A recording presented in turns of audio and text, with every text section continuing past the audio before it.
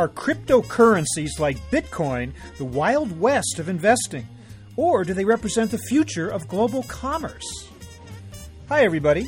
I'm Bob Bowman, Managing Editor of Supply Chain Brain, and this is the Supply Chain Brain podcast.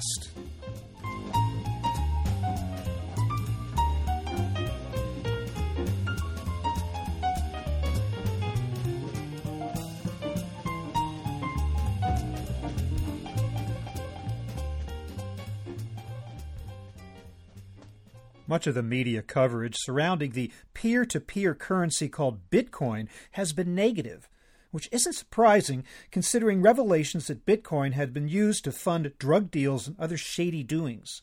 We're talking, after all, about a computer-generated currency that is virtual, unregulated, decentralized, and not tied to the assets of any nation.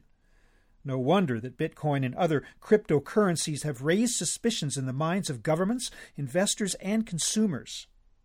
Recently, though, Bitcoin took a big step toward legitimacy with the announcement that it will be accepted by PayPal as a form of payment for online purchases. Additional services and retailers are sure to follow. One that has already signed on is eGifter, a seller of digital gift cards.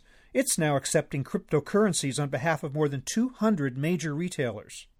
My guest today, eGifter founder and CEO Tyler Roy, explains how he came to trust Bitcoin and how he thinks the future of the currency is shaping up. Bitcoin's setbacks, he says, were just blips in the road. So here is my conversation with Tyler Roy.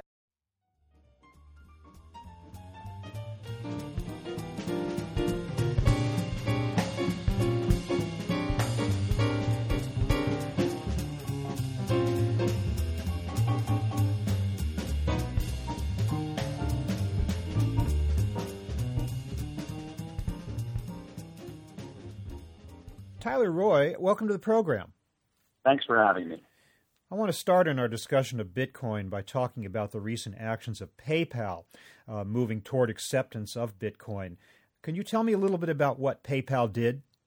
Well, PayPal made some partnerships with some of the most prominent Bitcoin payment processors to be able to add Bitcoin as a payment option for the merchants that they provide the payment services for.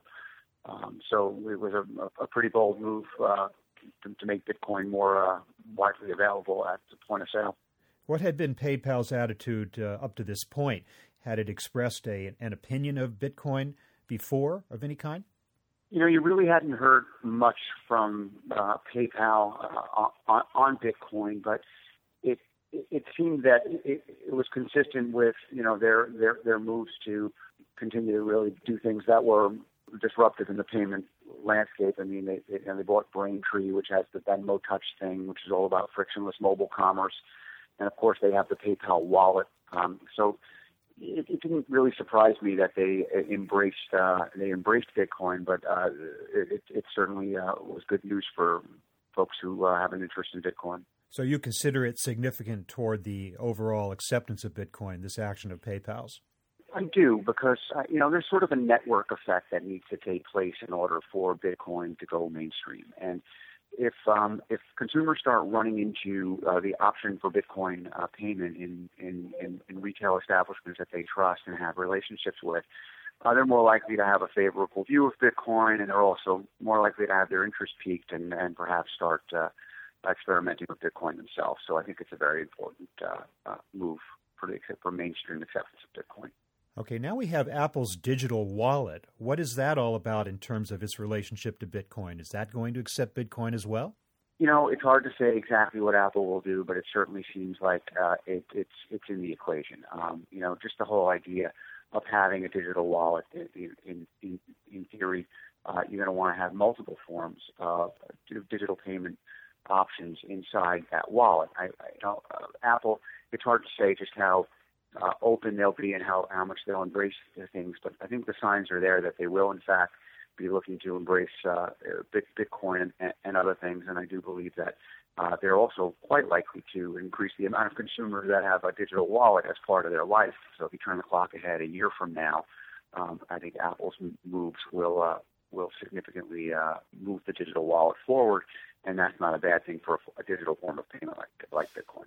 I don't want to get off too much of the subject of Bitcoin, but I would appreciate it if you could clarify what distinction, if any, there is to be made between the PayPal model and the Apple digital wallet. I just think that the Apple wallet, because it's going to come installed, obviously, on every Apple smartphone that gets shipped and work, seamlessly in tandem with the NFC-enabled devices that Apple is now finally shipping. They've included NFC in the iPhone 6. It's just more likely, I believe, than PayPal to win wide consumer adoption. So there really probably isn't a huge difference between the two different digital wallets, other than the fact that Apple has the potential to create something that's going to have broader consumer adoption sooner rather than later. So essentially, it's a new angle on the same concept. There's a lot of similarities. There's obviously nuances in execution, and Apple's done a pretty good job at making what they're doing sound rather unique. Whereas arguably it's not all that different than, let's say, what Google's doing with the Google Wallet. And I think that Google also is the other company that's sort of in a great position as it relates to their digital wallet. All right, let's talk about the regulatory side in the United States for a moment. I know that the SEC, the Securities and Exchange Commission, has been pushing toward some consideration of Bitcoin, and now the Federal Trade Commission has taken some action. Can you talk about that?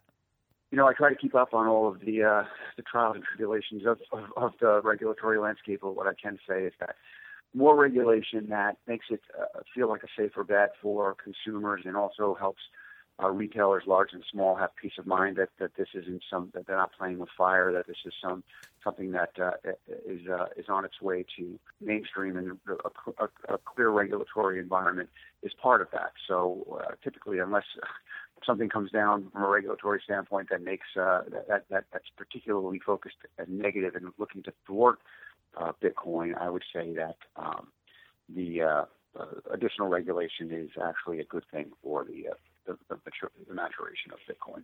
Are you at eGifter comfortable with Bitcoin at this point? And if so, what did it take to get you there? What it took to get me there was pretty simple. We found these providers such as Coinbase, who's our Bitcoin processor, that basically made it so that I never had to touch the Bitcoin, right? So there was a couple of things that I was concerned about as it related to touching Bitcoin. One, as a retailer, I didn't want to hold it and be subject to the market fluctuations. I'm in a relatively low margin business selling digital gift cards, and my profit could be lost, with the volatility of Bitcoin. So I need to get it to cash right away, and I also just wasn't sure what the regulatory landscape was going to look like. Therefore, I didn't want to touch the Bitcoin at all. So Coinbase it made it possible for me to accept Bitcoin as a merchant and turn it into cash in real time at the moment of the transaction, and then send me my cash, so I don't have to touch the Bitcoin. So that's how I got comfortable with it. Now going back over a year, I would say at this stage of the game, there's been a lot more regulatory certainty, and it should be even easier for a merchant to get comfortable with accepting Bitcoin. And certainly when PayPal brings it to you as a payment option, you probably can feel pretty good about it. So you yourself do not amass a position in Bitcoin in terms of what you do at eGifter. You do convert to cash right away, right? Right away, yeah. I mean, if we were amassing a position, especially given the low margins of our business, we would essentially be Bitcoin traders, and we're not. We're in the business of selling digital gift cards to consumers and building software that enables retailers to do digital gifting, so that's our business, and Bitcoin's certainly a part of that, because we have a strong Bitcoin following, and we do serve a great value to the Bitcoin community, giving them lots of places to spend their Bitcoin. But at the same time, we don't want to shift our business model to be Bitcoin speculators, so we don't hold the Bitcoin. Now, there have been some bumps on the road to Bitcoin, obviously. Among them, the downfall of the Silk Road setup and the collapse of the Tokyo-based Mt. Gox exchange. To what extent were these setbacks in your mind? Did they cause you to have any doubts about Bitcoin, or were they just bumps in the road toward the progress of something that really is moving forward? Yeah, I mean, from a mainstream consumer standpoint, it was the first time they'd come in touch with Bitcoin, so they they heard about it. So obviously to have that be negative, to have a negative image of Bitcoin in their mind because of it involved with, let's say, this type of nefarious activity or volatility as it related to what happened with Mt. Gox, that was bad for Bitcoin. It didn't shake me up at all. I just considered these sort of normal speed bumps early on. I mean, I was in the internet services business back in 1995, got into business very early back then. And I remember people thinking similarly about the internet. People were using it for all sorts of unscrupulous things. And I remember experts saying no one will ever be able to safely buy anything over the internet. And I kind of laughed at that. I feel similarly about Bitcoin. I mean, underlying technology of cryptocurrencies is an important set of technology that's going to be part of the future of payments. Those blips on the road were just that, and they'll be forgotten. And the consumer's perception of Bitcoin will turn positive as they see Bitcoin more and more in there every day. They'll forget these events at the beginning, and they'll equate it with the thing that they use to pay at the local grocery store, assuming that their local grocery store takes Bitcoin. How long have you been at eGifter accepting it? So we started in the middle of 2013 accepting Bitcoin, and we looked at it for quite a while before that, and it wasn't until we found a processor, again Coinbase, that we got comfortable enough that we were willing to begin taking it as a payment option. And since that time, what have you seen in terms of your customer base? How popular has it been in terms of customers doing business with you? And what is your impression of the degree to which your customers are accepting Bitcoin as of right now? Well, what happened is, we really got a strong following from the Bitcoin community, the folks that gather on places like Reddit and blockchain and use the blockchain on a day-to-day basis and just really are excited about Bitcoin. Some of them were perhaps speculators or miners. Others were maybe other entrepreneurs doing things within Bitcoin. And they found themselves holding Bitcoin, and then they found it going up in value. So there was a bunch of Bitcoin wealth created, and there was a need for them to have a place to spend it. And, we gave them not just a place to spend it, but the ability to buy digital gift cards for over 200 brands. So we gave them a lot of options, and they embraced that. And we got a pretty big following from it. And it's been very good for the business-to-consumer side of our business, where we have these mobile apps for Android and iOS on our website that sells the gift cards. And, we're happy to serve that community, and we work hard to bring more and more brands that they ask for. So the consumers give us feedback, and we try to bring more brands. So you have no trepidation about the model by which Bitcoin operates, the manner in which Bitcoin are generated, and the fact that there are, at least at this point, only a finite number of Bitcoin in the world. That doesn't give you pause at all? Well, I suppose if I was a major Bitcoin speculator, I'd probably have to spend more time thinking about those issues, but I'm not, right? We're really just servicing the community, and as it grows challenges, it seems to be overcoming them. The community seems to be staying relatively strong. There are times when Bitcoin drops in price, and then it seems to come back up. So it's been reasonably stable over the last number of months. So no, we don't lose a lot of sleep over it. As long as there's growing interest in it, then we're in the right place. And moves like the PayPal announcement, we get very excited when we hear that, because we feel like all that's just likely to do is make more Bitcoin users. And again, you turn the clock ahead a year, I think there'll be a lot more people using Bitcoin than there are today. How many other cryptocurrencies are out there that have some degree of validity, and what are you accepting or not accepting based on that? The other two that we decided to accept were Litecoin and Dogecoin, and we partnered with GoCoin, who was the day that they brought those currencies live back in April, I believe it was. So we were the first partner that went live with them on launch day with those two currencies, and we did it based on a combination of our own research as to ones that we thought had a chance of gaining some traction, as well as GoCoin's opinion and their research that made them embrace those currencies and start offering them as payment options. They're still kind of chugging along. I would say Dogecoin was fledgling there for a while, but it seems to have come back a little bit. I think they all have a chance if you really get into the nuts and bolts of it all. Each alternative coin claims to have some technological advantage over Bitcoin. We're not that deep under the hood and don't have any strong beliefs about one coin over another. but we feel it makes sense to embrace at least a few, and let's see where it goes. We don't have any other plans to add any others at this moment, but we're certainly open-minded about it. I just wonder if it raises a possibility of kind of a chaotic environment in terms of trying to assess exchange values. I mean, what if I go to eGifter and I want a 10 Bitcoin gift certificate versus a 10 Bitcoin GoCoin certificate? How do I even assess, or how do you assess the value of those things? That's the best part about using these providers that we work with. We're selling a $100 gift card. Pick a brand, right? Whatever the brand is, we're selling a $100 gift card for that brand. Whatever the amount of Bitcoin or Dogecoin or whatever that's needed at the moment in time to buy that is calculated at that moment in time by our partner processor, and then that's how much the consumer needs to part with, whatever Bitcoin that is, right? So when they part with that, then the processor takes that and they turn it into cash, and they send the cash to our bank account every day. Really, there's nothing for us to do on our side except continue to do what we do already, which is sell $100 cards for $100. And, of course, we have every denomination imaginable. Most of our cards are variable denomination down to the penny. And certainly, it sounds like you have successfully shielded yourself from risk to the greatest amount possible. Is that correct? Or is there still some risk to you at any point here? We don't feel that there is. I mean, I think that was the business model of companies like Coinbase and GoCoin, very innovative, was they recognized that the number one impediment to these currencies getting off the ground was going to be a small merchant or a large merchant's adversity to the risk. And so they came up with a model that literally shielded us from the two types of risk, the regulatory risk and the market fluctuation.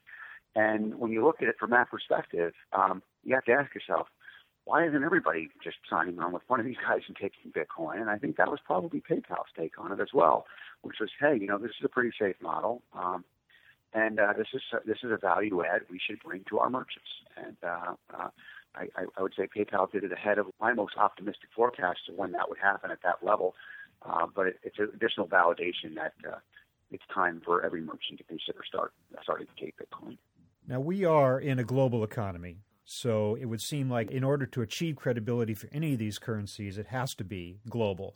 What is your impression? It sounds like there are a number of countries that are either accepting or accepting with reservations or some regulation. Do you feel that Bitcoin specifically is getting international acceptance? It's moving very quickly here in the U.S., and of course, to keep up with the regulatory landscape in every market around the world would be difficult. We constantly are hearing, different updates and stories about the sort of change in status of Bitcoin and other geographies. If you asked me, you gave me a list of 20 geographies and said, tell me the state of Bitcoin's regulatory environment in those 20, I couldn't do it. I'd have to go back out to Google and get myself caught up. What I can say is that there's going to be a lot of change, but ultimately it's going to get to a place where in most cases it's going to wind up being an acceptable form of currency. It's not going to be outlawed, if you will. And it's also going to get to the point where there's enough regulatory certainty that both the merchants feel comfortable and the consumers feel comfortable embracing it. For markets that decide to regulate it out of existence, well, I think they're making a mistake. I think they're being short-sighted, but obviously to each their own. We have talked about consumer acceptance or consumer sentiment toward Bitcoin. What about the merchants, both on the e-tail and the brick-and-mortar retail side? What is your sense of that right now in terms of their level of acceptance? I would say that a lot of larger merchants still aren't there yet. I mean, this is a boardroom decision for most of these big retailers. I mean, you've seen the biggest retailers we've seen come on is Dell, Overstock, Tiger Direct, right? You saw Dish Network accepted, which I thought was interesting given the recurring nature of their billing model, but that was an interesting move. And you'll see more. You're definitely going to see more.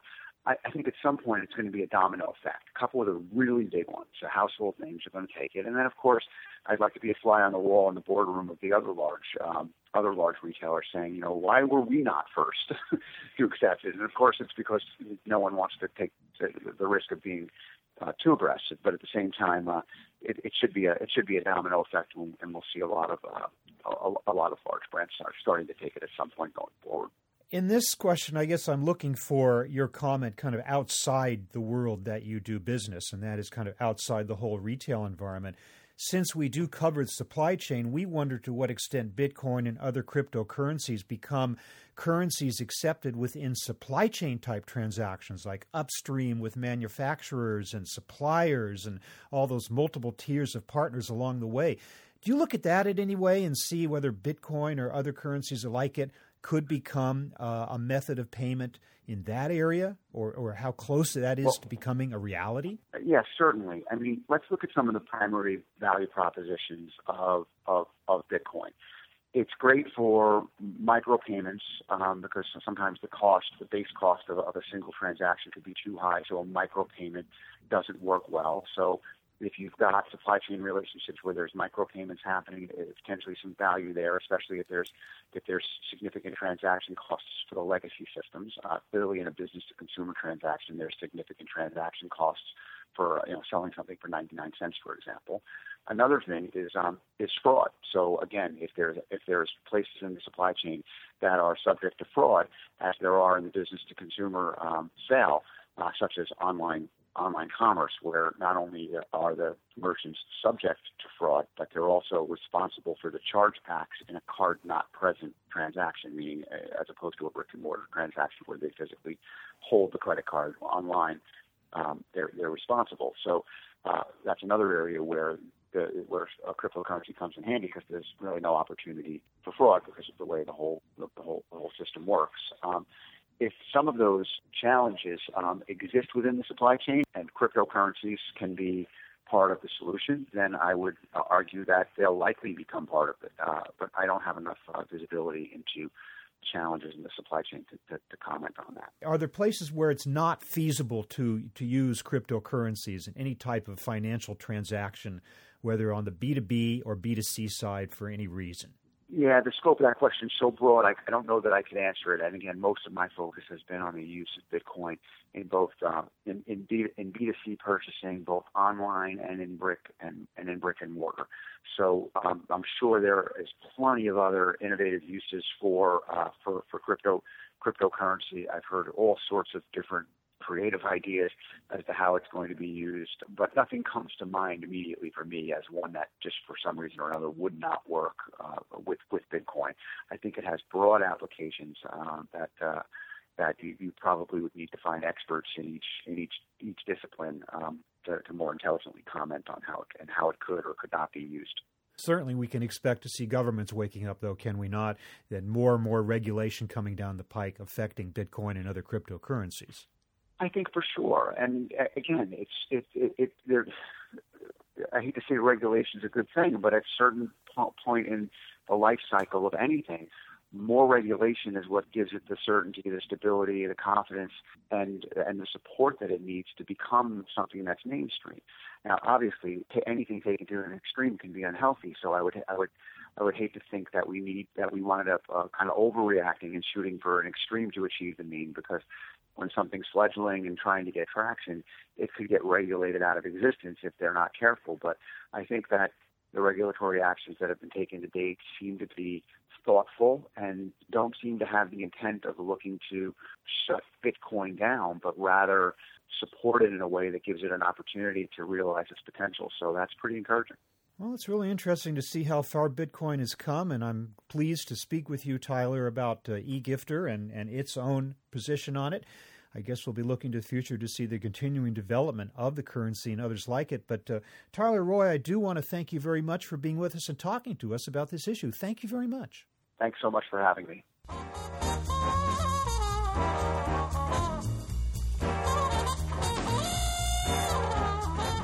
That was my conversation with Tyler Roy of eGifter, discussing the future of the cryptocurrency Bitcoin. We're online at www.supplychainbrain.com, where we post a new episode of this podcast for streaming or downloading every Friday.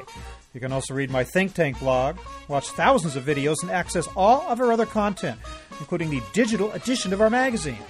Look for us on Facebook and LinkedIn. Follow us on Twitter @SCBrain. You can also download or subscribe to the podcast on iTunes. Just search for Supply Chain Brain Podcasts.